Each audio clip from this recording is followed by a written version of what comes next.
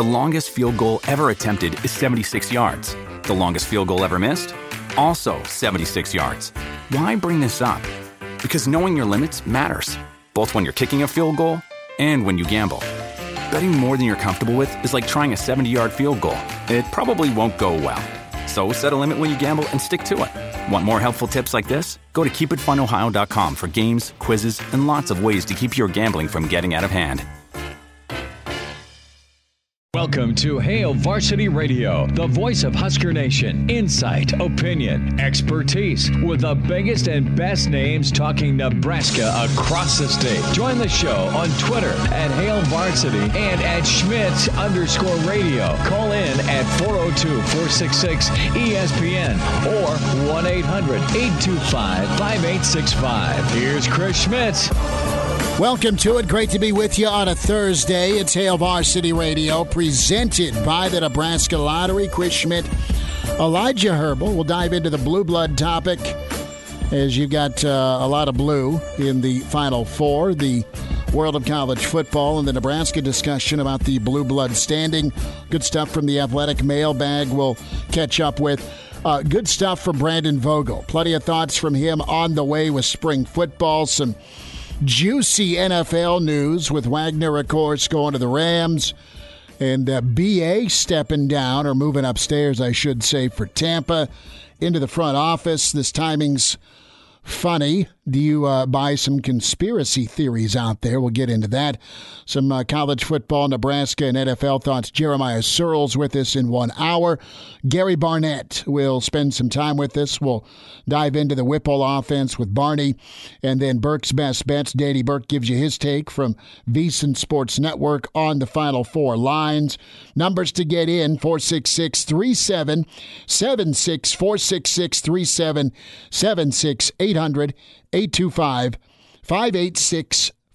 Can email us, chris@hailvarsity.com, and give us a follow on Twitter at Schmidt_radio. Chris Schmidt, that's me.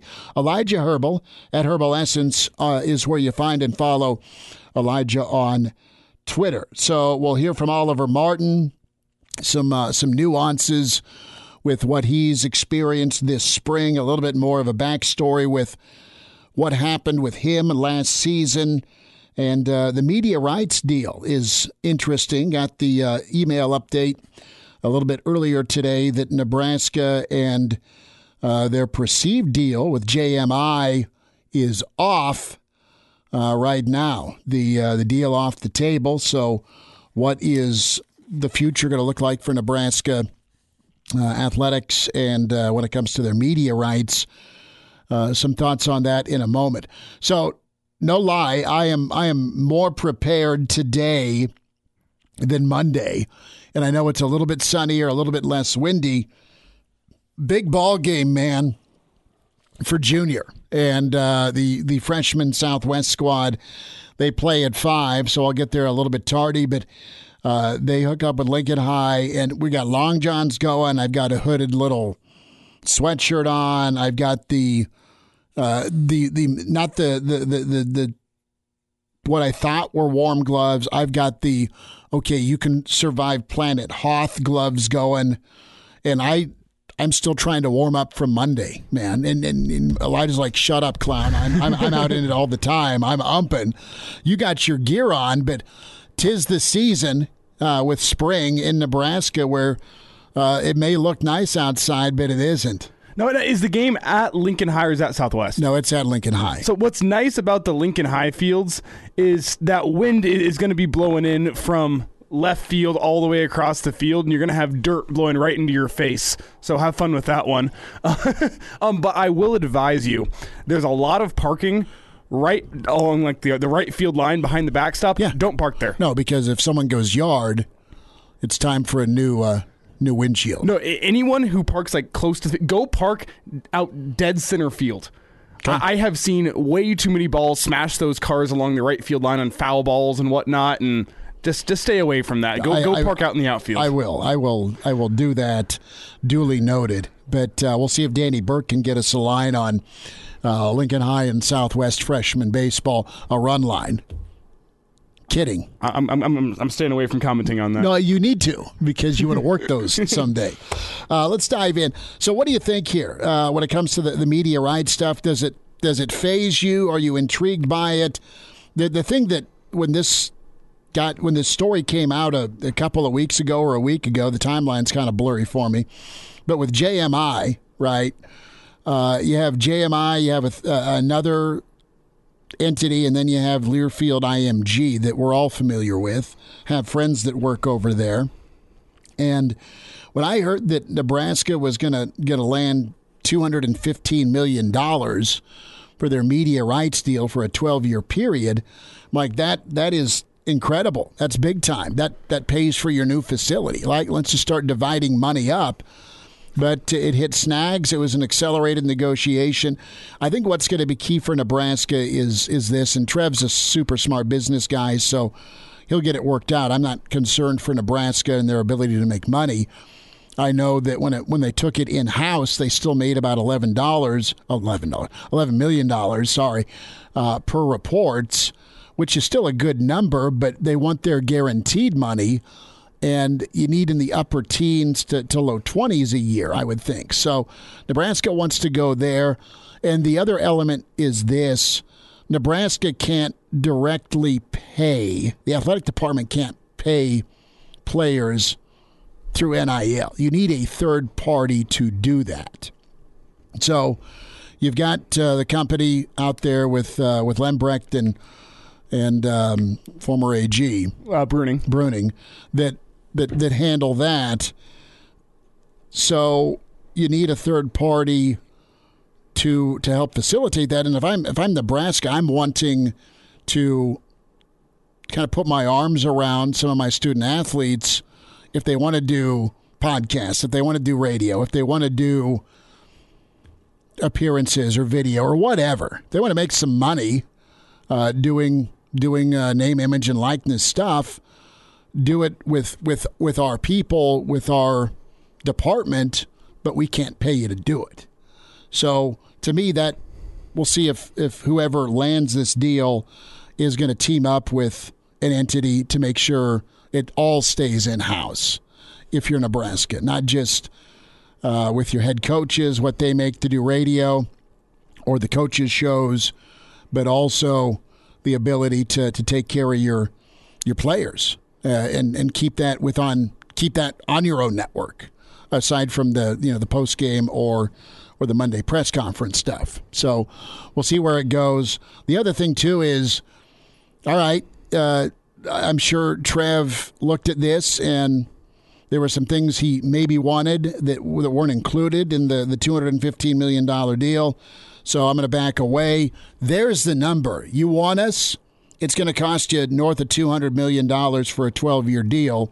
Start passing the hat. That was kind of you have the number set. That's the market.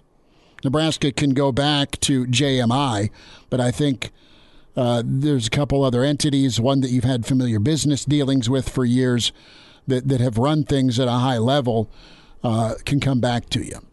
And I don't know, do you think Nebraska would go back to IMG after how Nebraska was treated allegedly during the start of the COVID pandemic? I mean, where allegedly, I don't think this was ever confirmed, but the rumor was out there that IMG was not fulfilling their end of the bargain on the contract, and they said they weren't going to pay Nebraska until after, like they're delaying payments until after they got more funds in, because college sports were canceled for a while. Right. So. What was the guaranteed number? And everybody took a bath. Just from what you've been used to earning to what you actually earned. You didn't take a bath with TV revenue, clearly. But when it comes to what you can make and sell, it was an issue because of COVID, right? I mean, there was shortfalls for everybody when it comes to not having fans in the stands. You had an abbreviated season. I mean, it was a mess the last 2 years with COVID. And plus, on top of that, you had the issues of businesses shortening up on their advertising money for things like radio advertisements, because whenever the times get tough during COVID, what's the first thing that usually gets cut? Advertising. Yeah, and by the way, we can't even be open. Yeah, exactly. So why are we going to pay for advertising if we don't even have a brick and mortar store open? Yeah, it'll shake out, but that was just interesting that this looked like the ink was drying on it, and now it's been taken to the shredder. Let's hear from Oliver Martin, Nebraska football. And Oliver's one of those guys that high 4-star guy, Michigan and Iowa, a guy that knows the Big Ten well, now Nebraska. And you're wondering, what happened last year, because he's one of the guys you get in as a transfer, you're wowed by against Illinois, 100-yard receiving day, can get open, and just never replicated the Illinois performance.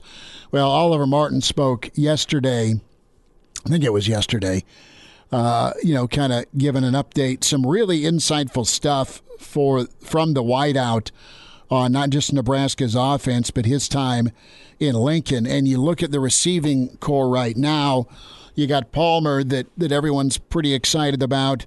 You have Omar, guys are excited about. You're having to replace a lot of production with losing Allen and losing Toure.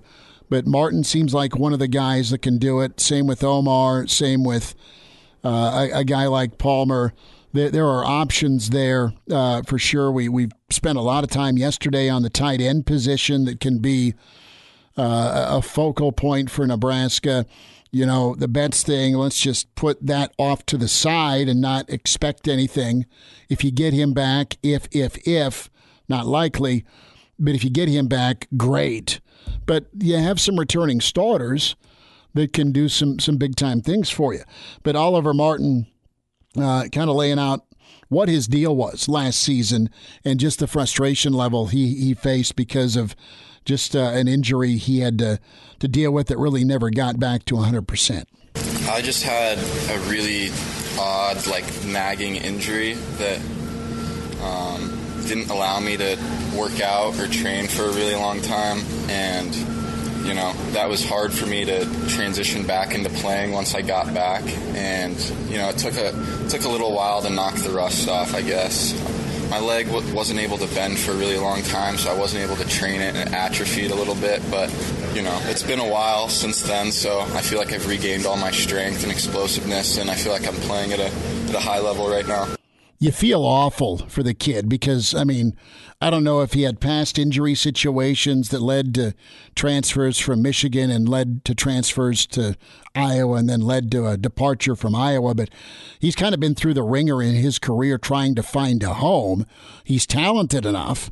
Iowa's had good receivers. Michigan for sure has had good receivers. You're good enough to get a scholarship and be brought in. You can ball. More from Martin here. He shifts gears a bit, opens up a little bit here about the Whipple offense, and pretty insightful here. Sounds confident in what it can do.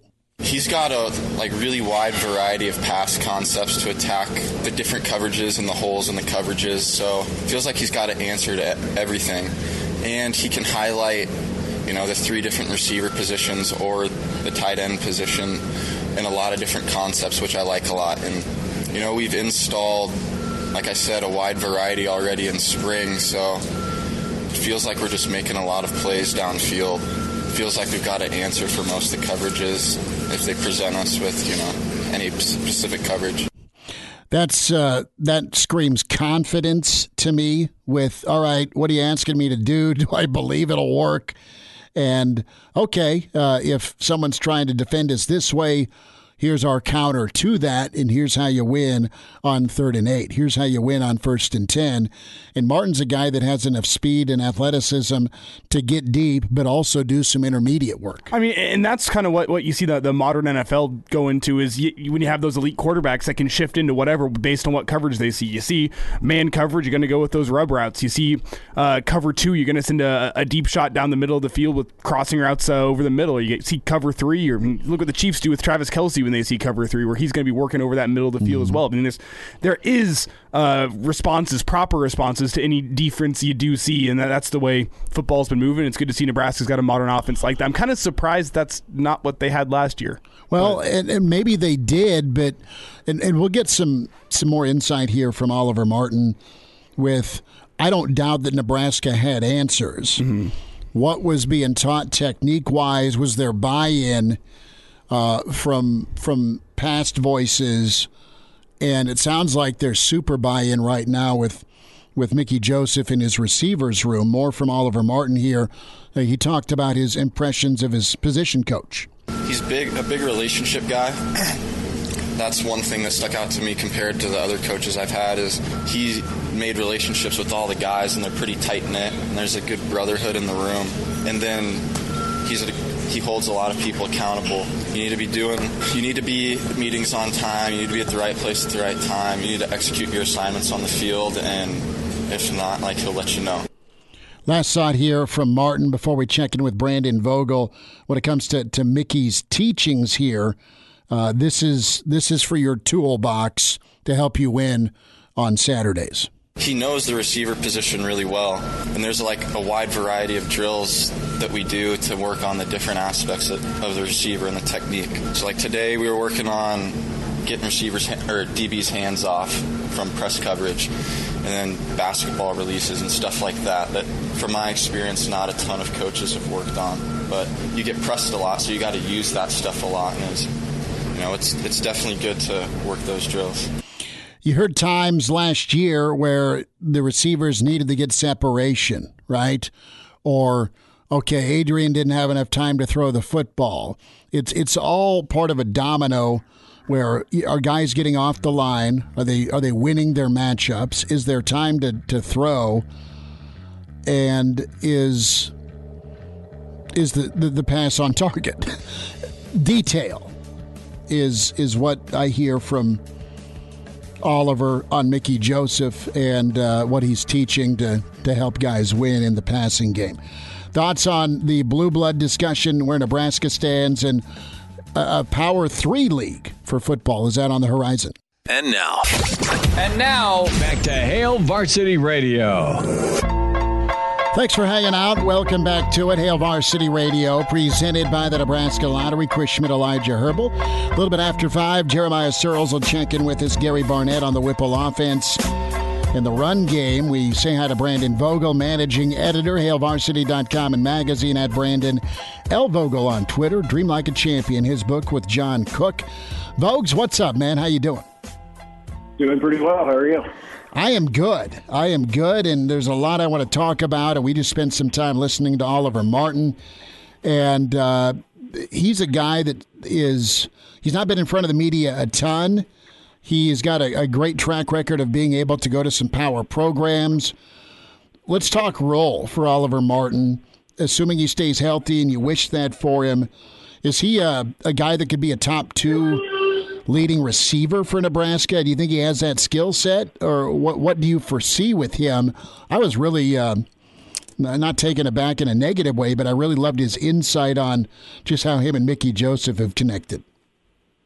I think he does have that potential. In fact, going into last year, I thought he might be a guy who ends up in the top 2 or 3 for Nebraska in terms of receptions or receiving yards, just because you looked at players we didn't know. We knew Samori Toure was good. We didn't know how it translated to the Big Ten, and obviously there were no issues there. But he was just somebody who I thought, Nebraska's got Toure, they've got Austin Allen at tight end, and Vokalek. Oliver Martin is a player who can kind of is good enough to, if you're going to devote a ton of attention to those guys, he will definitely hurt you. And, got off to a strong start there against Illinois, and then injuries derailed that. So I do think he's top 2 or 3 receivers for Nebraska in 2022 if he's able to stay healthy. So hopefully that's the case for him, because, it's strange enough to have been in 2 Big Ten programs, much less a third one. And just for a variety of reasons, hasn't been able to get it totally on track through no fault of his own. So you hope that for him. Vogues, I want to dive into the projected earnings for the SEC and the Big Ten. They were released earlier by The Athletic. By 2029, you're talking about $100 million for the Big Ten, $117 million for the SEC. And do you think there's a merger on the horizon where you have a third league come together, i.e. what's left over from the Big 12, the ACC, and the Pac-12? There's a lot of candidates When you look at Cincy and Houston and then some of the powers in the Pac-12, some of the name schools from the ACC, Okie State's in there for sure with how well they've done. And I think Gundy was on Sirius XM earlier this week about, making the cut. A, do you think there's a third horse in the race? B, I know it's been a struggle in the Big Ten, but when we talk about what Coach Osborne, he's always about 3 plays ahead. The way Nebraska stumbled and struggled, would Nebraska be a team that would have been scooped up had they not made the move to the Big Ten? If we're talking here and now, right now, with the future of college football. That's a pretty tough scenario, I think, for Nebraska. If you think about if it was still in the Big 12, which with what had happened with the Big 12, say the SEC still comes in and extracts essentially Texas and OU. That's a nice word.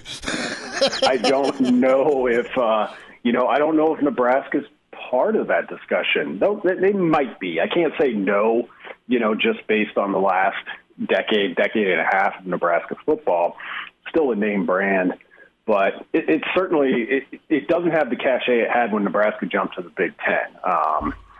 And I don't think it's, drastically reduced or damaged in that regard, but it's not the same. But you look at the Big 12 now, so you're talking about, okay, well, what are these 3 other Power 5 conferences theoretically going to do to combat a Big Ten and a SEC that are making over $100 million, And I don't know what to do, because Oklahoma State is kind of the last of is the biggest of the kind of traditional Big 8 programs still there. Kansas, when you factor in basketball, for sure.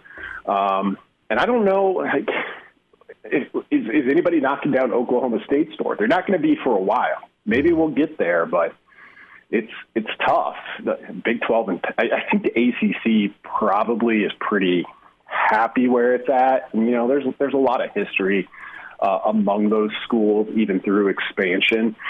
Kind of leaves you with the Big 12 and the Pac-12, but that feels like kind of an arranged marriage more than true love, I guess. But big picture here, Brandon, whenever you look at Nebraska's results in the Big Ten over the past 10 years, it almost feels like, well, despite the results, this was still a good move for Nebraska based on the financial security that's coming out. I mean, I don't think anyone foresaw how bad it would get for football and for basketball, but at the end of the day, this still feels like it was a beneficial move for Nebraska to leave the Big 12 and come to the Big Ten, correct? Oh, absolutely. I don't think there's any question. And, we can look at that transition. And I do think it's a part of why, particularly the 2 men's programs that you mentioned have struggled maybe more than you would have thought with that. Like, moving to the Big Ten was not as simple as, changing the letterhead and all of the signage around the university. The Big Ten is, I think it is really unique in this regard amongst its kind of peer conferences, is definitely its own kind of culture. And Nebraska didn't come from that place. And that learning curve has certainly been steep, but I can't look at this and be like, well, Nebraska football playing in the Big Ten, you had to give up Texas recruiting, which, true. I mean, we can look at that and say, well, they don't get as many players from Texas, but that's not why the Huskers have struggled so far during their time in the Big Ten. So you look at the money, but even perhaps 1A ahead of that, I think, is just the stability to be able to be like, yeah, we already did this a decade ago, and we are good. So you guys can all sort all that stuff out. We'll just be here trying to get better. And count our money. Brandon Vogel is with us. Vogues, want to get into the blue blood topic. You got 4 blue bloods, arguably 3 of the 4 for sure. Nova's making a strong recency case in the Final Four, and it was a pretty interesting mailbag with Andy Staples, and he kind of laid out his blue blood list right now, and he has 11 squads. and I'm just going to read them off, and who's going to be absent. Bama, Auburn, Georgia, LSU, Michigan, Notre Dame, Buckeyes, Sooners, Penn State, Texas, SC. Texas has been down. Auburn's been up and down. LSU is, recently a champion, but they're also a 500 team just last season. Oklahoma was down for a while. Notre Dame was down for a while. Nebraska's been down. How long do you have to be good to kind of climb back out of relegation, I guess is my question. For Nebraska to get back into the consideration recently, not historically. Historically, yes, Nebraska's a blue blood. But how many good seasons in a row would you put down to say, okay, they're not back, but they're not drifting at sea anymore? Yeah, so for a team like Nebraska that, depending on when you're cutting the list and how you're thinking about it, if it's not on a blue blood list, like it just missed the cut. Mm-hmm. And that just and it goes beyond just Devaney and Osborne. You look at the history of football at the University of Nebraska over the entire time. It didn't win a national title until the 1970s, but it was still a pretty strong program for the vast majority of those years. So I think that being the case, Nebraska being a program that even 10 years ago, I think most people still would have said, oh, absolutely, that's blue blood. You put together a good 4 or 5 year run. I mean, the team that jumps out to me on that list is Auburn. Yeah, same. Auburn is a really strong program, but you just look at kind of the national titles, about all the stuff. I'm surprised it's there ahead of some others, and maybe I missed. Was Clemson on the list? Clemson did not make the list. Clemson's off. Nebraska's not on there, historically speaking. Auburn is. Georgia's good, but to me, Georgia screams 8-4. I know there's a new Georgia. They just won the title. But to me, Georgia's been an underachiever. I know that Miami's been great for short spurts, and they've been down and out for a while. Same with Tennessee, same with Florida, same with A&M. A&M's climbing back up, but same with Florida State. I mean, you've got some dudes that have won for a lot of years that have been left off the list in the name of Auburn. and Texas has been kind of garbage, quite frankly, since Vince Young. Yeah, it has. It's interesting. All of these lists, you dig into them a little bit, and it shows that they are very kind of subjective. They're very individual lists, because you could say, if you're basing a lot of this on the past, which I think, or on the recent past, which I think is what makes Georgia kind of a no-brainer. Nobody's surprised to see it there, but until 3 or 4 months ago, the talk was of the fact that they hadn't won a national title since 1980, whatever it was. 1980, yeah. So they were a program that I would have considered a lot like Auburn, clearly a very good and a very strong program that just hadn't gotten over the hump as consistently as some of those other teams on the list. But then, if Clemson's not on there, well, it tells me that Clemson's entire history is being weighed. And I can see that point of view, too. You mentioned basketball as we started on this topic, a little similar to Villanova, who won that first national title in the 80s and then has obviously been a juggernaut since Dabo got things up and running there. But you go back further than that, and then they're a little more middle-of-the-road type of program. So these discussions are always interesting. They are perfect for this time of year. So always fun to kick them around. Brendan, quickly here, about 15 seconds left. Which Big Ten schools, how many Big Ten schools would you define as blue bloods in football? Ohio State, Michigan, Penn State, Nebraska. Off the top of my head, I don't think I'm leaving anybody off there. I think Penn State's the one where I think there's discussions whether or not that they would be considered blue blood. They are to me, because they survived the worst thing ever. Them and Ohio State, scandal-wise, both have survived it, and they've been back winning. So, Vogues, we'll check in Saturday morning, bud. Thanks for a few minutes today. Thanks a lot, guys. Chime in 402 888-466-ESPN or email the show, Chris@HailVarsity.com. Just try me. Back to Hail Varsity Radio. Open phones here the next 20 minutes. The topic of blue blood and Nebraska missing the list here with Andy Staples' mailbag. And recently, listen, you're below 500 in your league. It's not been all right, but listen, I think Nebraska can be a top 25 team next year. I know there's a lot that needs to come together, and there's also recent history that says Nebraska's just been struggling. It's not been a talent thing. Nebraska's not Ohio State talent-wise, but they're not below Illinois or Purdue or even Minnesota or Wisconsin talent-wise. It's about executing and development, and I think we played enough of Oliver Martin for you the first segment that, yeah, there's some development going on in the wide receiver room. But the blue blood list, we were talking with Vogel a moment ago, Brandon Vogel from Hail Varsity, and so have you been good for multiple years? That to me, yes or no, with whether or not you're a blue blood.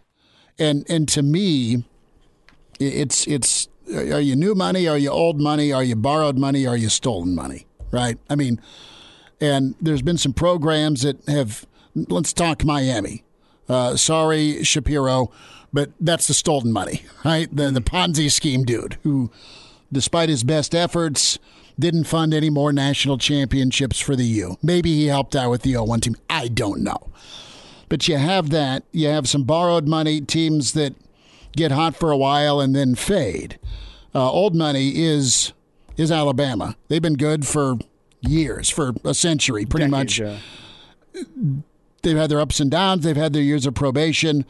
To me, Auburn is a squad that Vogues is right. I don't know that Auburn makes the cut. I know they've won a national championship and played for another in the last 12 years.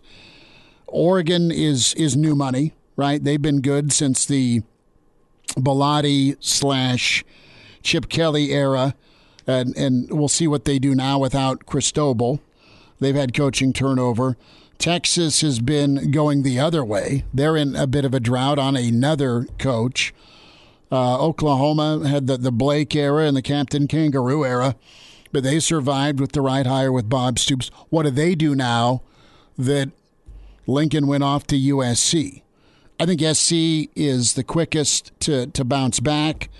Ohio State's always either maintained or upgraded when they've had to make a hire. So they aren't losing ground with the head coaching or recruiting, despite losing Sweater Vest, despite losing Urban. Day's been pretty good, and they keep printing NFL talent. Notre Dame, what do they do now that Kelly's gone? LSU, they have Kelly, doesn't know the region down there despite his accent. And Coach O inherited some talent but was able to motivate. Where's Nebraska fit into this picture? Where's A&M in this picture of the topic of blue blood with resources and dollars? And then there's the inflation part too. A&M acts like they've been an 11-1 football team for years. Same with LSU. Like LSU'd always end up 9-3, and how did they do that with 40 draft picks? Right? And then there's Nebraska for years. They're in the top 3 tiers of NFL production, despite the population and being in the middle of the country. Nebraska, I think, can get back to a solid 8-9 win program that's top 25 good in a very tough league, and I think you can get back to breaking through because you've done it before, and that's the sticking point. That's the last part of the definition. Have you been good over several years? Yes, and if you've been good for several years, you have the ability to get back to being good. I mean, do you think that the definition of blue blood is strictly limited to results on the field? Because to me, I see a blue blood more based on results on the field, but also based on that fan support and fan interest side of things, where teams that do have more fan support and donors and whatnot from that angle, I think also gets you into that blue blood category a little bit more. Could Nebraska be fading out of the blue blood category because of their results on the field? They could be getting there, but they're not there yet. No, they're not there yet, and your point's great. I mean, it's a partnership. Are you good on the field and do you have a rabid fan base? Well, you've not been great on the field, but your fan base is still going to crank out 60,000 or so for the spring game, maybe more. I don't know what it's going to settle on, but it's still going to be top 5 in the country, despite not going bowling for 5 years. Yeah, your fan base is also part of that definition. And these programs that did make the list, Auburn's rabid, too rabid, if you ask some former head coaches there with their boosters. Bama's crazy in a great way. Michigan, I don't know what their spring game's going to be like, but Michigan was underachieving, or at least they weren't hitting the bar that many of the fans thought they should hit. They got there last year. But you have some programs that are in transition. I think that the last part of the definition is, how do you survive transition? Okay? Are you good, and have you been good for years? I'd even go argue decades, less than your decade. Have you been a contender in the national in the national college football landscape over the course of multiple decades? Yes, that's key. Is your fan base incredibly passionate and supportive? Yes, that's check 2. In part 3 of this here, how have you handled transition? Because that's been the name of the game in college football, whether it's your head coaches, your legends that step away. How's the replacement work out? How many assistants do you turn over? What's your recruiting stability like? Have you moved leagues? Because it seems like everybody's moved leagues. And I'll say this, while Nebraska's survived transition financially with the Big Ten, they've not done it on the field in football or basketball consistently. First few years of the Big Ten worked out okay, and then bang, you're 3 coaches later. It's been difficult. We'll see how transition works with Lincoln Riley going to the Pac-12. Air raid should work there. Texas is on a third head coach. Notre Dame, new guy. Does he take over? And do well, live up to what's been. Notre Dame's been another program that's had a lot of coaching transition. I know they've had 12 years of Coach Kelly, but before that it was Fat Charlie and Willingham, and then you finally got Kelly. You settled on Kelly, but now you're on a 4th coach. That's what's killed Florida State since Bobby. They're on a 3rd coach. Florida's had a ton of turnover post-Urban, and A&M's kind of gone through some things as well. There is the U. The U and Tennessee both have been brutal. They've been almost as bad as Nebraska with coaching turnover. So that's part of my definition there. But those 3 things, and yes, Nebraska not putting the red glasses on or being a homer, but they've been good for so long and won at a high level with the fan base. They just need to survive this transition, and I guess we can say the transition's over. It's been a decade, but it still has taken some time, and it's not been what we thought as Nebraska fans. Yeah, I mean, you mentioned Tennessee. I think they're the perfect comparison for Nebraska in terms of, are you still a blue blood? You're fading from that conversation, but based on the success from decades ago and the fan support, I think you're on the bottom end of that list of blue bloods, but you're still there. You need to turn things around within the next 10 years probably, but there's still a lot of time for that, and I think you still got to consider them a blue blood. And I don't think Tennessee's done enough historically. I mean, they've not knocked on that door of contention even as close to as often as Nebraska. And now, back to Hail Varsity Radio. One final time this hour. Next hour, Jeremiah Searles get his take on the O-line, spring football, some NFL news and notes. We'll get Searles' take here on, who you take and who you got. This was interesting on Twitter a little bit ago, and they were running some numbers here between Gronk v. Travis Kelce. You got to take one. Who you picking? Gronk or Kelce? Same age, same numbers. You're just kind of like looking at me funny, Elijah. I know ring-wise it's a no-brainer, but to me, Gronk's got he's a four-wheel drive with 150,000 miles on him. Kelce's around 80,000 miles. Yeah, if I'm taking one right now for the next 5 years, I'm taking Kelce, bar none. Well, both of them got about 3 to 4 years. And one's retired. One may come out of retirement, but... I mean, if we're going back to the beginning of the career and you get an entire career with a guy, then it's a much tougher argument. But if we're talking what they're doing right now, it's easily Travis Kelce. I mean, he's if not the top tight end in the league, at least top 3. Yeah, but I mean, look at the Super Bowl, right? I mean, Gronk had a pretty good Super Bowl against Kansas City. That he did. I can't deny that, but it's just, I mean, Kelce. Doesn't Kelce lead the league in receiving yards over the past 5 years? It's something ridiculous like that you would not expect from a tight end. Gronk's touchdown numbers are still pretty salty. They're not quite Kelce. I think Kelce's probably 3 to 5 more touchdowns the last couple of years. And I guess we'll find out this season how much of Travis Kelce's ability to get open over the middle was a result of him being really good, which I think it was, or how much of it was the defense always having to know where Tyreek Hill was and having to make sure that they had 3 What are the safeties percentages, deep. right? Yeah. How much, I mean, a lot of it's Kelce. He's awesome. But Hill screwed a lot of defenses up. I mean, when you had to run cover 3 or cover 4 because of the threat that Tyreek Hill posed to your defense, it opens up a lot of space in that middle of the field whenever you have Travis Kelce lined up, one-on-one with a linebacker. I'm taking Travis Kelce in that matchup all day long. But if you're able to bracket Kelce a little better, I guess we'll see how he does. Well, we'll dive into some NFL thoughts with Searles here on Bruce Arians, on his client Austin Allen, how things are going as he preps for the NFL draft. Some great stuff from Russ Landy yesterday. You can check the podcast out. A longtime former NFL scout and draft analyst had some pretty good insight on some of the Huskers that are hoping to hear their name called at the end of next month. Can send an email if you like, chris@HailVarsity.com. Give us a find on Twitter at Schmidt_radio, at Herbal Essence for Elijah Herbal. And more with Searles in about 10 minutes on this spring.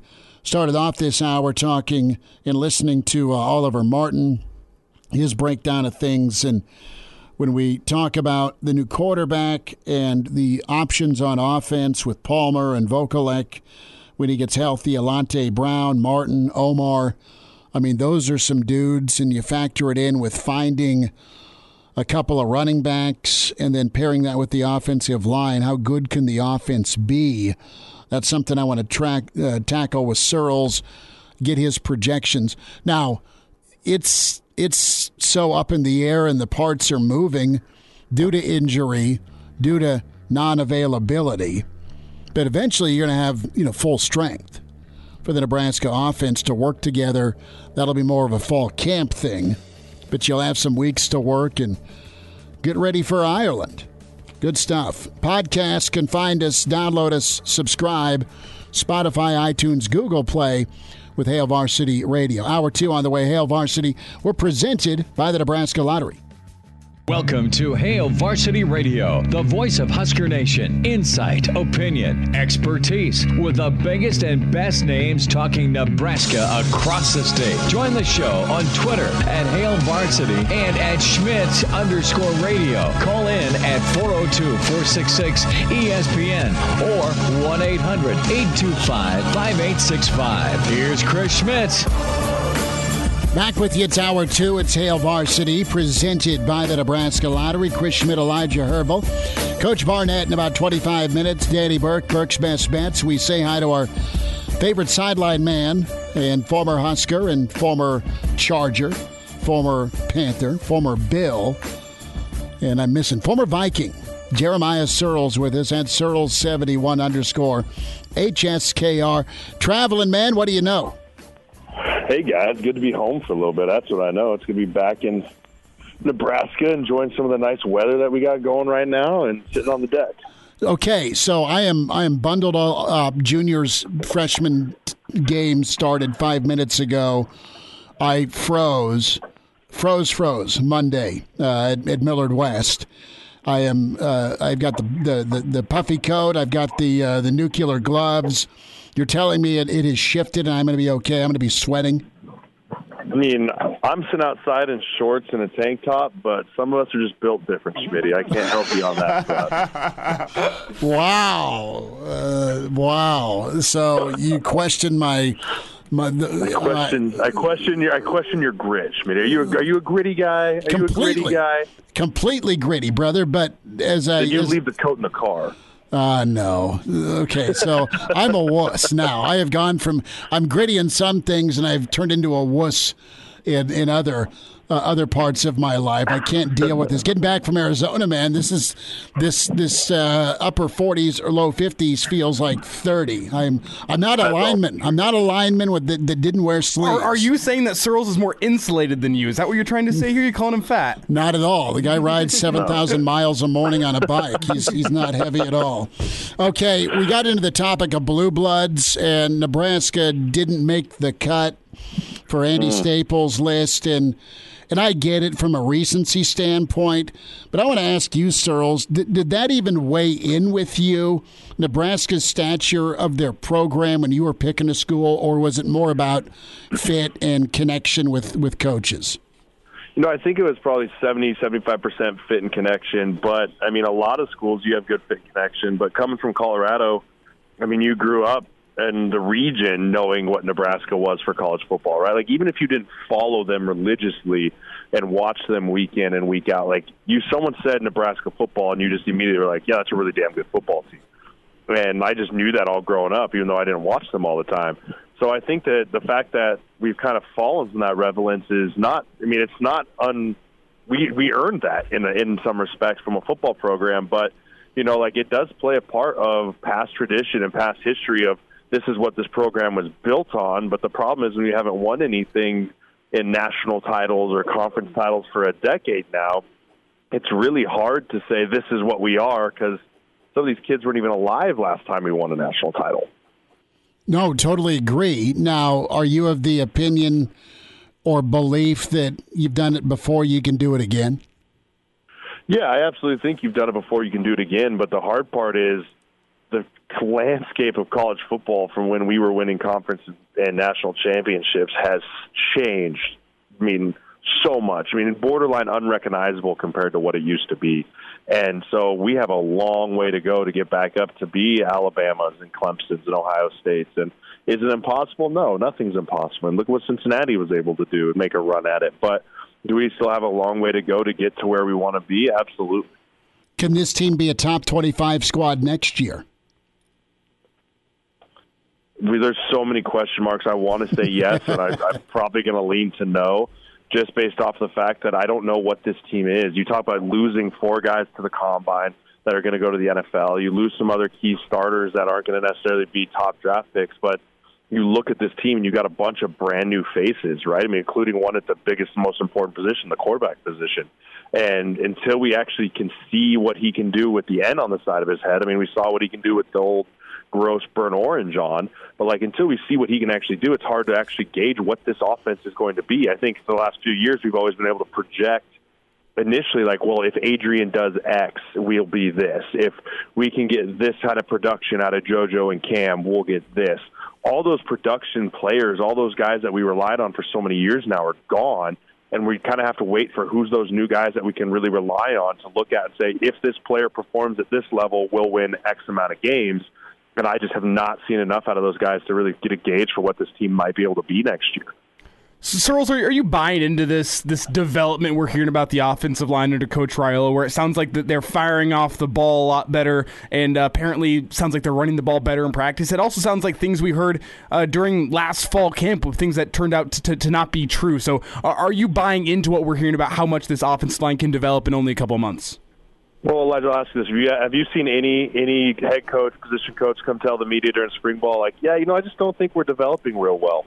I just don't think we're doing things right. I think that everyone at this point of the year is doing things right against each other, developing whatever that may look. Now, I do think that there's some philosophy changes. I think there's some things that'll be along the line different. But again, I think that this whole offense is going to look brand new, right? I mean, you got a brand new play caller, so philosophies change, techniques change. I think that I have heard from quite a few guys, like the offensive line is more aggressive, which is good to hear. They're more downhill, more firing off, A-gap, B-gap type of stuff. And so that's all great news in my mind. But again, you're talking about they're doing it against each other. And when you're doing it against each other, these guys have only known one thing for so many years. So, of course, it looks different. Now, the question is it different in good ways or just different because they just haven't figured out how to defend it yet, right? I do buy into that there's some young, good talent, I mean, I'm really excited to watch Henry Lutovsky get in there and mix it up. I've heard Kevin Williams has done a really nice job so far this camp. So there's some young guys that I've heard have developed and taken big jumps, and that's the stuff I'm more looking forward and buying into is maybe not as much, hey, this whole offensive line is brand new, but, hey, are some of these young guys taking the jump to be contributors next year? Let's talk philosophy. Jeremiah Searles with us, Hail Varsity Radio. When we talk about the offensive line and getting downhill and being aggressive, because you've heard it before, you're right. But how would you label the offensive line when you look at the bodies that you know? And B, how does that fit in philosophically? You know, why can the run game be better, and why hasn't it been as good as it needs to be? And that's not just an O-line thing. That comes down to what can you do throwing the ball, what can you do who do you have at running back? Do you have a difference maker that helps the running? Does the running back and offensive line help one another? So that's my question, Searles. You know, what is there, in your opinion, here to make it all better, air quote, all better here, and be more down here, be more physical? Why can it be that way this year? You know, I think the biggest thing is for the last 2 years, in my opinion, we've never really had an identity in the run game. Like, you could ask 5 different people that know college football, like, hey, what kind of run team is Nebraska? Half would say, oh, I think they're an RPO. Half would say they're kind of an outside zone team. Another team would say, oh, they're zone read, right? Like, there was no true staple and identity of what this team is. I think watching Pittsburgh last year and knowing Coach Whipple's kind of philosophy from what I've heard is he's going to have an identity with the run game. And what that means is we're not wavering week in to week out. We're not trying to put our offense to their defense, right? Like, okay, we're going to game plan them so well that this scheme is going to work against them. I think when you have a philosophy of, hey, downhill, run off the football, hit them in the teeth over and over again, you kind of take out, like, yeah, we're going to game plan specifically, but if they line up in a defense that isn't perfect to run this play, who gives a crap? Just run off the football and make it work. And I think that's kind of more the philosophy I'm hearing coming from guys is like, you know, we're just going to be downhill, and if it doesn't look pretty all the time, great. 3 yards is still a good run. And so I think that the identity in the run game is going to be a big piece this year of why this thing goes or why it doesn't go. Because I think that when you stick with something and you just truly point it out, like this is what we're going to do no matter what, and you just keep hammering away, eventually it just becomes your DNA, and you just show line up and run it.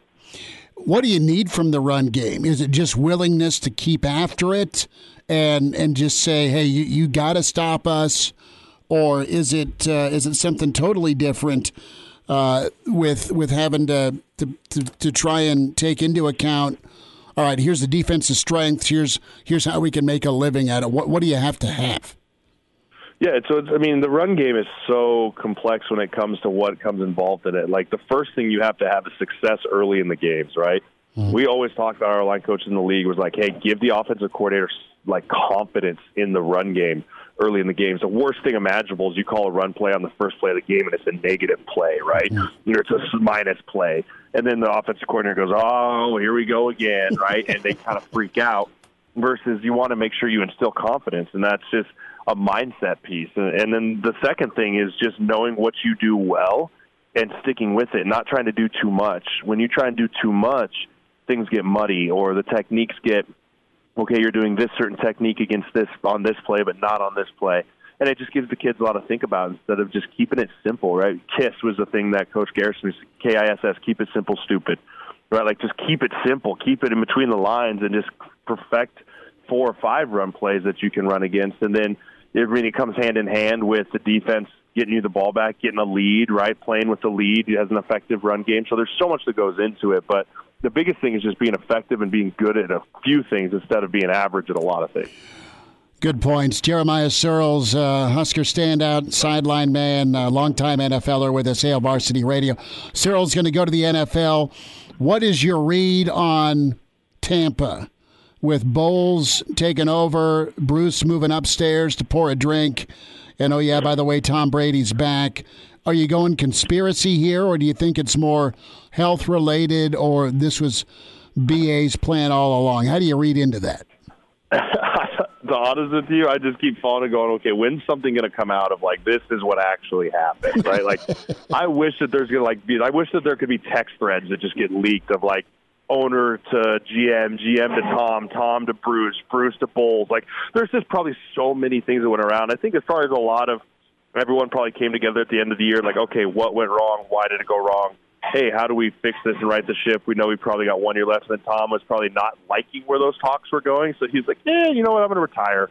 And then they were like, no, what do you want, Tom? Like, you call the shots. And then he had all the leverage. And then he either came in and was like, I want BA out, or, hey, I want BA in a different role. And make no mistakes, Tom Brady is calling every shot in Tampa, Florida right now. There is no doubt in my mind.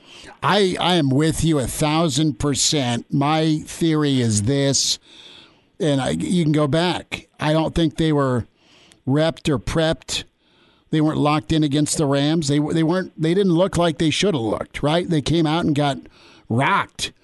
And I think Brady didn't like, it's one thing to have a dictatorship like Belichick, but everyone was prepared, right? And you have spring break type mentality with Bruce Arians, and spring break's a lot of fun, Searles. We both know that. But eventually you got to get back to work, right? And I thought it just got a little sloppy with Tampa. So I think Tom wants to keep working with Leftwich, and I don't know if BA stayed out of that prep kitchen as much as either of those guys would have liked. Bowles is, New York's such a tough gig, but Bowles is a well-respected defensive guy, so give him a shot. I think guys love playing for Bowles in Tampa defensively, and BA is going to just still get paid and go do his thing. That's how I look at it. I think Tom said, this has got to change or I'm out. Okay, now I'm back in, but you better follow through with the changes I want. Right, and I think that everyone kind of sees that you don't have to reinvent the wheel down there, right? Like, the bones of everything is good.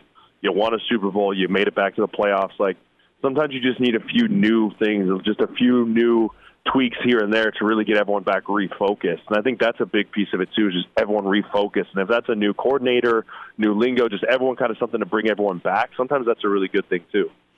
All right, let's talk about Austin Allen and some of your other clients, Searles. How have things gone with the pro days you've been traveling to? And guys, you have a number of guys that are trying to live that dream, fulfill their dream of getting to the next level, and we're a month away, bud. Yeah, I mean, it can't come soon enough for a lot of these guys. They've been working so hard. Austin had a fantastic pro day.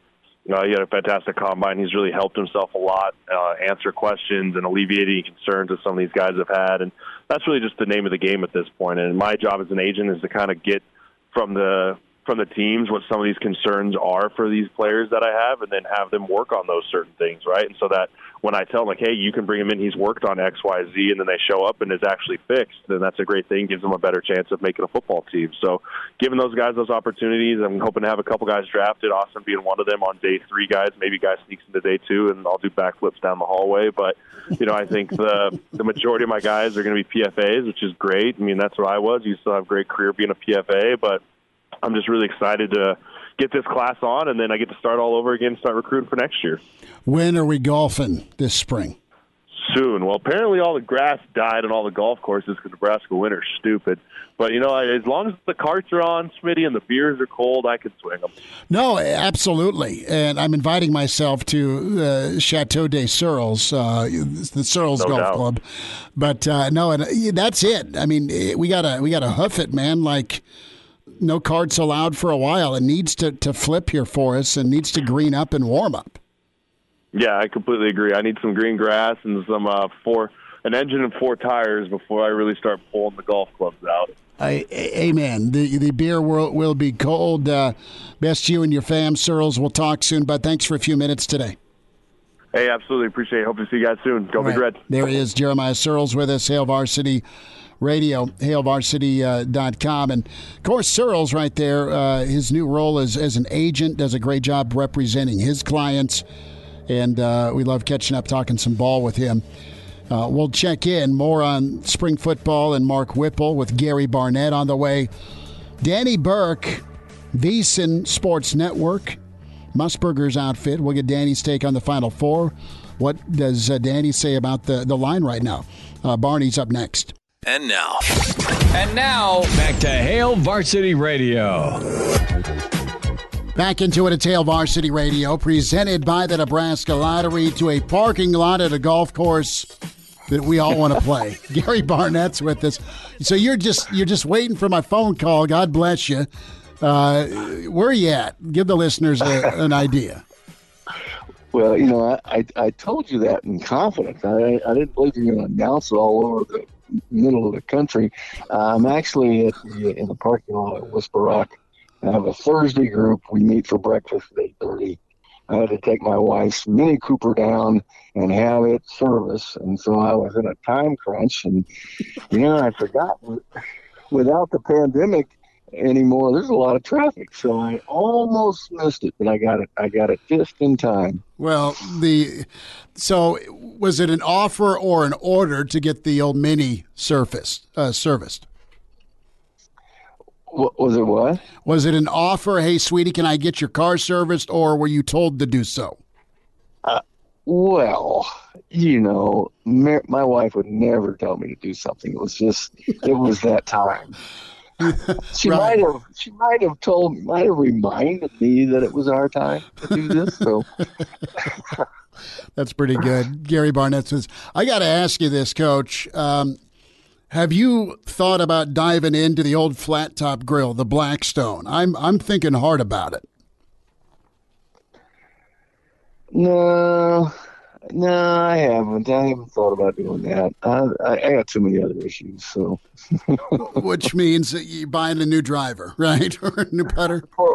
Maybe. I got a new putter. That's what I'm working on today. So. Man. Well, Coach, we'll dive into some college football here, some spring ball.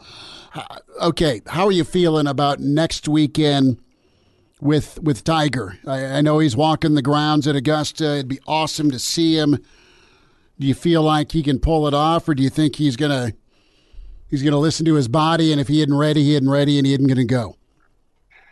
I think he'll listen to his body, and if he's not ready to go, he won't go. I mean, he's just at that age now where if he wants to continue playing, he can't take a lot of risk at this point in time. It doesn't make any sense. As much as he wants to, if he can do it, the guy's so competitive that he'll do it. But I think he's also wiser now, and if he does want to continue playing on some of the in some of the tournaments and further down the road, he's probably wise to just make sure he's absolutely ready. I'm like everybody else. I hope he plays. Just bring something more to the whole Masters, and which is something that those of us who love golf, and even those of us who aren't that enamored with golf, still love watching. So it's he just brings more to the table when he plays.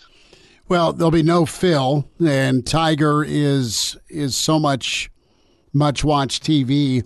Gary Barnett's with us before his round at Hail Varsity Radio. Coach, I want to dive into some thoughts on the portal. Nebraska's got a big-time visitor coming into town from TCU for the spring game a week from Saturday. One of those ready-made edge rushers that's been all Big 12. Mathis is the kid's name, so Nebraska fans excited for that. Want to get your take on just some of the parameters and guardrails. I mean, the portal's been around here for a little while. What do you anticipate some changes or at least some rules? Do you think there'll be a kind of a portal window, or how do you move forward here to make this continue to happen, but a little bit less of a Wild West type setting? Well, it's going to depend on how much influence the coaches actually have on a decision like this. And I think that, first of all, the horse is out of the barn. You're going to have the portal. There's virtually no way to pull it back in. So now how do you at least find a way to administer it so that you have a chance to keep your roster intact and do it in a somewhat of an organized way? And I think if the coaches can present enough evidence that the sources to be can make a decision to put a time frame on it, This whole thing of having it happen in the middle of the season and having it happen in the middle of the winter,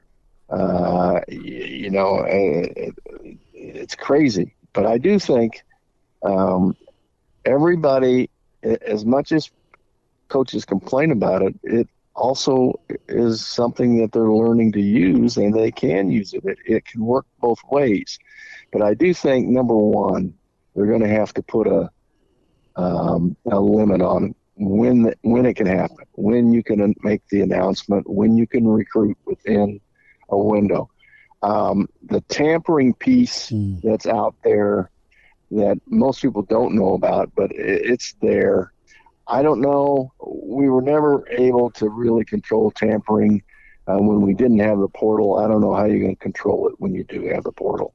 So that to me looks like the hardest until there's a hard, firm leadership model that gives that person or that particular leadership council, the liberties and the power to go out and do something about it. It's still going to be there. And tampering is basically, Chris, coaches reaching out to players that maybe they had recruited and went to another school and continue to talk to them about coming to their school through the portal,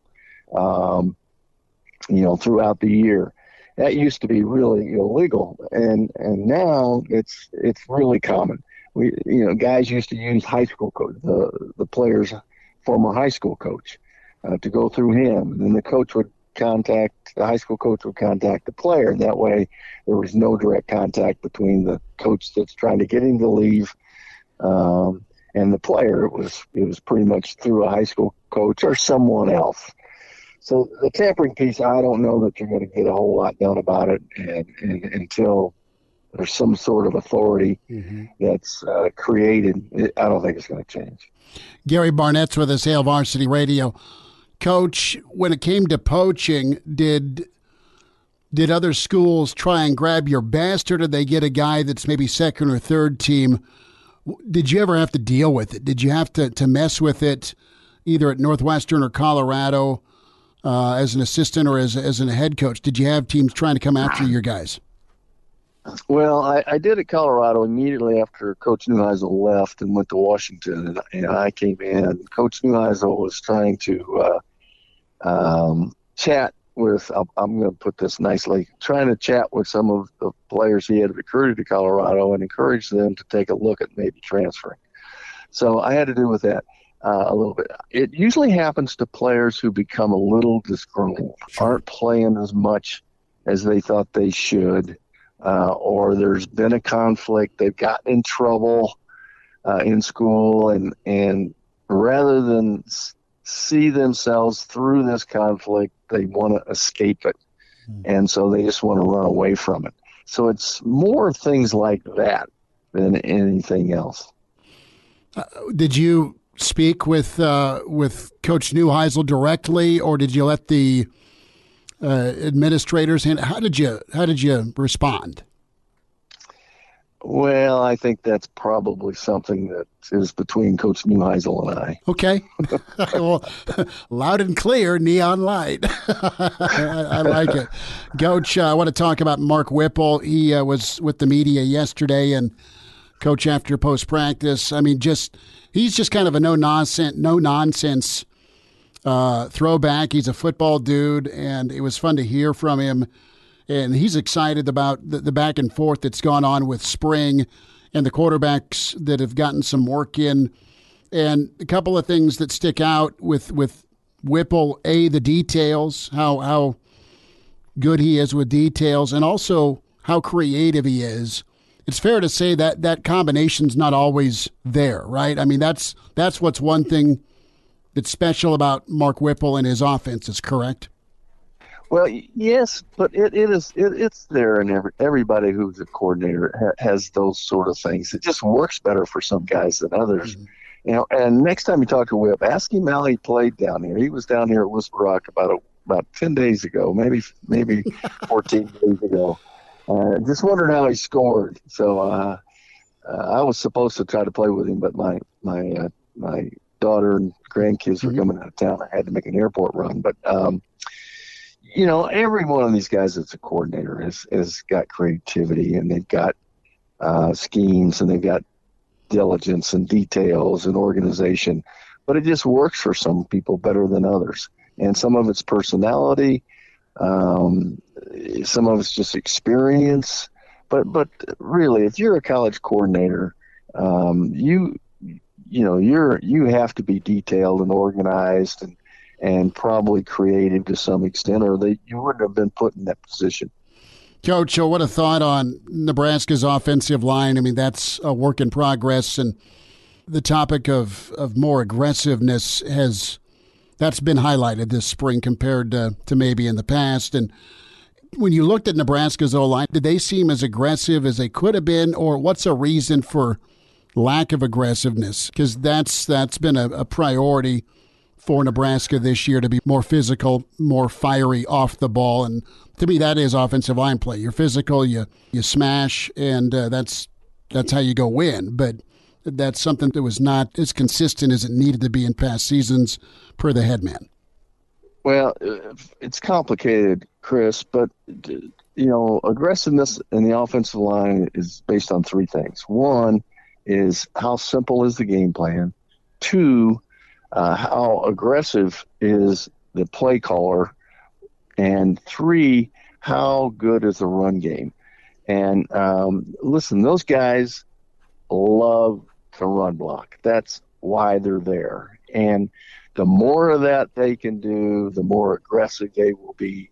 But it also is complemented by a running back who runs hard and cleans up on a mistake that a lineman makes, or gets another 2 yards that the offensive line doesn't have to block for. That's all tied together. Our guys loved to block for Chris Brown and Bobby Purify. They just loved it. And they got more aggressive, more confidence. When the game plan was simpler, when the run blocking scheme was simpler, and when the play caller would go ahead and just go after it. So, it's a combination. It's not just a matter of, okay, let's be more aggressive. Mm-hmm. It's all those things put together. Coach, you hit them far and straight. Enjoy Whisper Rock, and we'll get caught up again. Thanks for a few minutes. I'm going to settle for straight. Far's out of my work anymore. Well, hit him straight, Coach. All right. Talk to you, Chris. He's in his 30s, but sounds like he was born with a stogie in one hand and a brew in the other. Now, say my name. It's Schmitty on Hail Varsity Radio. I got the body of a taut, preteen Swedish boy. Back into it at Hail Varsity Radio. Time for Burke's Best Bets. Daddy Burke, VSiN Sports Network. Proud of Chicago in with us. Daddy Burke at Daddy Burke 5 on Twitter. His show Rush Hour each night on the VSiN Sports Network, and of course the Daily Daddy podcast. Proud of Chicago. It's underway, but I need the run line for freshman baseball. It's a little less blustery, but freshman ball between Lincoln High and Junior's Lincoln Southwest squad. Can you give me a run line? Well, knowing that Junior's on the Southwest squad, I think the juice was a little bit on their team here. Look, they got a lot of expectations coming into the season. That's some gravy. Father, it's a lock. That's some gravy right there. Well, they're trying. It's a guaranteed lock, Schmidt. Oh my God, the lock of Danny for Thursday is Lincoln Southwest freshman. I'm going to show up late to the game, and it's going to be 8 rip or something like that. the kiss of death. But let's talk some college basketball. Final Four is set. -4.5. Rock Chalk Jayhawk -4 Duke. Are you ready to eat some shrimp cocktail at the casino, the big room? Are you loaded up? You feeling good? Schmitty, I am feeling a lot better because of the injury of Moron Villanova. Look, in all seriousness, it's an absolute bummer that happened to the kid. I mean, at this point in the stage, you just feel for him. And if he were in the game, I would not be feeling as confident as I do right now in the Jayhawks. I mean, Villanova's been – even last week I took the points with Villanova. I was appalled that this line got up to 3 in favor of Houston. I get that Houston had been doing well, but, I mean, Jay Wright is arguably the best coach remaining among these teams. They just don't have the deepest team, but they're very disciplined. They're organized. They don't make mistakes, and they take advantage of their free throw opportunities, which is huge. But the issue now is they're going to be missing their second leading scorer, and you're going against a Kansas team that does have those big bodies. They're coming off an easy win this past the Elite 8 performance. And, I mean, you still had time off regardless. But I get rallying around the guy with the fallen star theory and how that could benefit Villanova. I get it. That's why now that the line's getting to about 4 in the hook or so, I'm not as in much of a hurry to go and lay that. I'm waiting to see if it gets back down to 4 consensus-wise. And if it does, if it closes there, I would recommend laying the 4 with Kansas. If you don't get it and it's above that, have some patience, wait for an in-game number, which you'll probably get a better spot. But I do believe Kansas has the advantage over Villanova now. They've been shooting lights out this tournament. They're going to out-rebound Villanova, it seems, and I think that'll be the difference maker, and that Kansas is just really too talented coming into this matchup. Danny, I agree with you. I think Kansas has got a date for Monday night, and to me, Villanova just puts you in a vice grip pretty much defensively half court, but Kansas, they're so athletic, and you mentioned controlling the rebounds. They can get some transition going with defensive boards, right? They can get out and run. They are big. They're athletic. They've been shooting well. They're not great from the free throw line, mind you. But to me, that is the difference. Villanova's won and made it here. Yes, they're good. Yes, they hit free throws to your points. But they've done it through their defense. And they've just been better. They've been more physical. They've been more disciplined. They've been more detailed. And they might just be out-athleted, and that's my biggest reason, and it's going to be the Kansas transition offense. Exactly. I mean, you saw that was a huge difference maker in the second half in the last game for Kansas. They just absolutely came alive in the second half. I ended up live betting them. I'm like, I don't think this lead is going to be this narrow for long, and lo and behold, as you just alluded to, Schmitty, I mean, that transition offense was just unstoppable. And if they can do that against Villanova, as good and sound as Nova is, it's kind of that bend, don't break mentality, but inevitably it's probably going to come to that because of the lack of depth. Again, Villanova is a very strong structural team, but because you're missing one of your top guys, are you going to be able to keep up with Kansas if they're getting out to an early lead, if they're knocking down their three-pointers?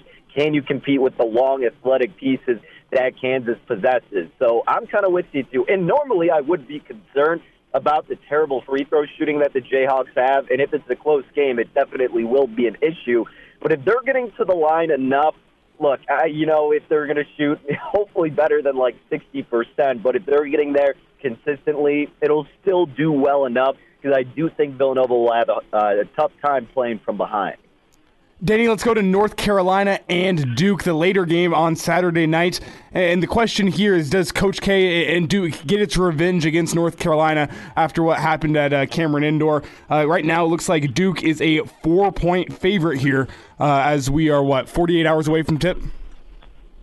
Yeah, Duke has been steady as a 4-point favorite ever since I think it opened 3 in the hook, and then it went to 4, and it's been stagnant there the whole week. What you've seen movement in is the total going up to as high as like 151. I get the love to the total going over, but maybe now it's a little bit too inflated. I do think Duke is the right side in this game, and I know a lot of people probably hate to think that, believe it, or realize that could come to fruition, but it just is adding up for Coach K so beautifully, right? I mean, not only do you lose your final home game to your rival, now you get to play them for the first time in tournament history and for a chance in your final season to end up on top. It's an incredible story. It wouldn't shock anybody if it actually happened. But at the end of the day, Duke has potentially 5 first-round players for the next draft on their squad. They got a lot of playmakers. We all know this. It's been the story the whole season. So it's a little bit concerning because of the inexperience, and that's been the Achilles heel to teams like Duke, to teams like Kentucky, which we saw this tournament. But you've seen this team actually be able to shoot lights out and consistently, and that's the thing that Duke's doing so amazingly. They're getting great shot opportunities and making the most of it. I can't remember the exact percentage they're shooting, but it's just an incredible amount large. I think it's like 10 points more than you're seeing what this North Carolina squad is shooting. And even from deep, too. And Duke has been getting to the free throw line a solid amount. They're knocking down their free throws. I think they're at like 86%. Now, North Carolina does out-rebound Duke. That could be an issue in this game with Bacot. I mean, that guy's a big body down low that's really going to wreak havoc. But again, when Duke gets hot, they get hot, and they can play from behind. We've seen that happen many times. Now, I think that's the reason why I'm not as infatuated with this bet pre-flop with Duke, because so many times you've been able to get a better number on the squad. And I think that's going to be the same thing here. Considering the familiarity and just the narrative, it'll probably be a back-and-forth game, and then you can judge for yourself which side you like a little bit more and then jump in. So that's probably the way I'm going to approach it and look to find a better spot with Duke. But I do think they have enough talent to overcome North Carolina. But I definitely think North Carolina has a better chance at the upset than Villanova does. Danny Burke with us, Burke's Best Bet, Hail Varsity Radio at Danny Burke 5 on Twitter. To me, it just comes down to dudes, like you touched on, and confidence. I think it was monstrous for them to come back and close out like they did against Sparty, and then to out physical and out execute a team that's like Texas Tech, that's a bunch of junkyard dogs. I think they're taking that with them, and now you got the revenge factor. I think you're right on it, Danny. Danny, we'll get caught up next Thursday and hit some MLB. How's that sound? Hey, it sounds great. I mean, we got to get juniors up tonight, and then we'll be rolling nicely into the start of the Major League Baseball season. Danny, thank you. You got it, guys. Miss us? Come here, brother. Give me a hug. Bring it in for the real thing. We're on call for you. Catch the podcast at HailVarsity.com, the ESPN Lincoln app, or download them on iTunes. Saddle up, partner. Back to Hail Varsity Radio. Back in here one last time as we wrap up this Thursday edition of Hail Varsity Radio. Chris Schmidt scooting out just a little bit early today as he gets down to watch his son play some baseball out at Lincoln High today. No score update yet from Schmitty, but I'm sure he'll have an update for you on that one tomorrow as we wrap up the show here. Before we get out of here, I do have to remind you that there are over 1,500 crashes each year in Nebraska involving an impaired driver. Driving drunk, buzzed, or high is never acceptable, and law enforcement officers are working around the clock every day to stop it before anyone else is killed or injured. If you're going to drive, remember, don't drink, and if you do drink, make sure you designate a sober driver or get yourself a ride share back home. So make sure you get a ride, because a DUI costs more than you think. A message brought to you by the Nebraska Department of Transportation Highway Safety Office. Good stuff today as we heard from Brandon Vogel back in hour one, as well as Jeremiah Searles to lead off this 5 o'clock hour. Gary Barnett and Danny Burke also with us today. Some technical difficulties with getting those up in podcast form on ESPNLincoln.com, but do not fear, they will be up shortly following the show. Just struggling to get them up as we get the show going. They will be up, though, within the next 15 minutes or so, and the full podcast form will also be available on Spotify, iTunes, Google Play, wherever you like to get podcasts, as well as the Hail Varsity YouTube page is a great way to catch up if you missed anything from today's show. Coming up tomorrow, we're going to have Dr. Rob Zadishka with us here on Hail Varsity Radios. We're excited to get some offensive line thoughts from him. Got some thoughts on the offensive line from Jeremiah Searles and what really sounds to be some positive developments coming out of spring ball. How much of that is legit? How much of that is smoke? And how much of that is a result of a banged up and depleted Husker defensive line going up against the offensive line this year in spring ball? All that coming up with Dr. Rob tomorrow. Before we get out of here today, a couple more thoughts from Oliver Martin as he met with the media yesterday, and he had thoughts on some of the new guys that he has been working with so far this spring. That's Casey Thompson and Mickey Joseph. First, let's hear from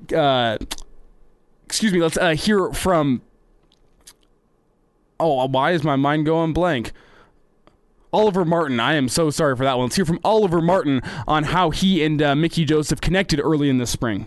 It was last year in like December when the season was over and he got here. He called me into his office one-on-one and talked to me.